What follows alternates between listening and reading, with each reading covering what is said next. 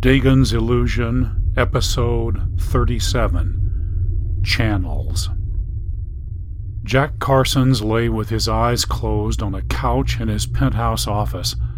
Not far away, Amelia was sitting in the lotus position in the middle of the circular bed, deep in meditation. Suddenly her whole body twitched and went rigid. Her eyes opened and her head flipped back at a grotesque angle. She grunted and her pupils rolled into her skull. Out of her came a groaning croak. Though her mouth hung open with her jaw slack, from out of it came a voice so deep and wrenching it sounded like her throat was being torn from her body. Jack! Oh, Jack! Carson's eyes flickered open. In a wheedling sing-song, the voice warbled, Wake up, Jack! Wake up, Jack! Wake up, you little piece of dung! Carsons groaned. Amelia's head snapped around to face him. A presence was staring through the whites of her eyes. Get up, Jack! Get up! Oh, please. I'm injured and in pain. I was attacked. Madame Laura worked on me, but I'm very weak. The voice roared, I said, get up! Invisible hands grabbed Carsons by the flesh of his chest. He screamed in agony as they lifted him in the air, then dropped him onto his feet with a bone-jarring crunch. Holding his wound, he doubled over. Oh, God! Oh, God! Oh, God! Come to me, Jack. Come. Gasping, Carson stumbled across the floor to the bed and dropped to his knees. As though she were a puppet, Amelia's head jerked down to stare at him, her lips spread apart in a grin so wide it almost tore her cheeks. Our meeting, Jack. Did you forget our meeting? Didn't you put it in your BlackBerry? Do I need to enter your computer again? No, please. I didn't forget. I've been injured. A monster threw me off the roof. Oh, I saw. So delicious, so delightful, so entertaining, like the funniest home videos. I almost died. I love television, Jack. Carsons gasped with pain. I said I love television, Jack. I know, but the TV, I can't turn it on. Our generator's out, no electricity. I love Family Guy, Jack. I love that fat ass. I love The Sopranos, Jack. I love their murders. I love Desperate Housewives, Jack. I love those bitches. Oh, and The Apprentice. He doesn't understand what fired means, but one day he will. I love it. I love The Apprentice. But most of all, Jack, most of all, I love the news. I know. Please forgive me. Carsons was almost sobbing. The voice dropped to a whisper. Is it too much to ask? From others I demand self-flagellation, or half their wealth, or the sacrifice of their firstborn child. From you, my only request has been that you would TiVo my favorite shows. I swear they're all recorded. I just can't play them until we get electricity. The presence cooed with softness. I am well aware of your gross limitations, but you must be strong, Jack. That's why our blessed master allowed you this tiny moment of suffering. Carsons almost choked. Tiny moment of suffering? I was thrown off a roof. I crashed into a swimming pool. I almost exploded. Why did he let this happen? Suffering is an epistemological process, Jack. But I was called to the garden. I saw the wonderful one. I was glorified. And this. To whom much is given, much is required, Jack. It is the law of reciprocation. Don't you remember the second truth of your novitiate? Law is love, and love is law. God is love, and love is God. But law is pain, so love is pain. Law is pain, so pain is God. Those who worship our glorious Master must do so in sanctified suffering, for it is in transformational wretchedness that our eternal strength and wisdom are to be found. It's so hard to remember that when your guts are being ripped out. That is why we have given you television. What? Think, Jack, why do we call it channels? I don't get it. Through simple yet profound presentations, we use television to transport you out of your individual torment into the great confluence of transformational wretchedness. Then the principle of vicarious emotive participation takes control, amplifying and diffusing your personal misery into the collective strength and wisdom of frustrated rage, the outlets for which are bestowed by our blessed Master. So, to get strong, I've got to be more wretched than I am, and I do that by watching more television.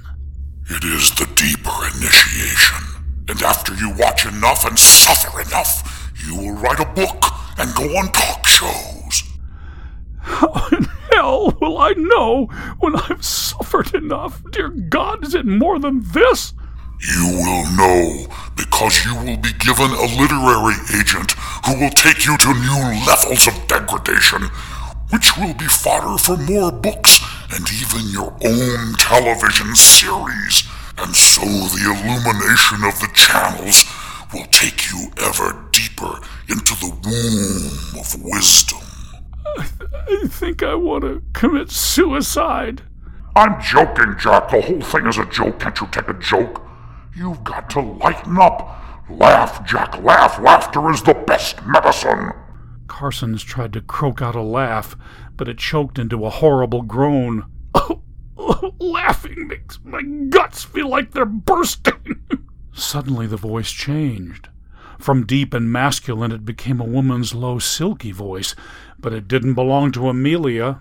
Sweet Jack, I'm so sorry for your pain. Amelia left the bed and knelt beside him, stroking his head and rubbing her body against his. I'm here for you, Jack. Always, always I'm here for you to give you everything you want, even your darkest desires. You can do anything to me, Jack, even tear this soft flesh to pieces. Go ahead, take me and kill me. I'll come back to you in ever more beautiful bodies. Within them you will plunge into ravishing anguish. Turn toward me. Slowly he turned. Now I will suck your pain away. She kissed him, plunging her tongue deep into his mouth. Then she sucked. Slowly he felt the pain vanish. He breathed a deep sigh and whispered, Oh, thank you. She whispered, Stand up, Jack. He rose with her. Holding him in her arms, with her face against his neck, she murmured, You have been given a great gift. Because of your faithfulness, our blessed Master has called you into deeper modalities of illuminance, which will give us even more pleasure. There was a high whistling noise and a rumbling vibration shook the penthouse. Slowly the edges of reality softened. Across the room the bookcase vanished, and the ancient door appeared in the moss-covered wall. Go, Jack. Go through the door. Go now. But call for me when you return. I'll be here waiting, nestled deep in this warm flesh. Instantly Amelia dropped onto the bed and her pupils rolled into place. She awoke, gasping and shaking. Oh, God, oh, God, oh, God! She stared at Carsons. She was here? Yes. I can't stand it. She sucks the life from me. She began crying. Someday you're going to kill me. I know it because that's what she wants. I can feel her inside eating my heart, wanting me dead so she can possess a new body and bring it to you." Carson sat down beside her and stroked her hair. "You're sweating with fear, Amelia.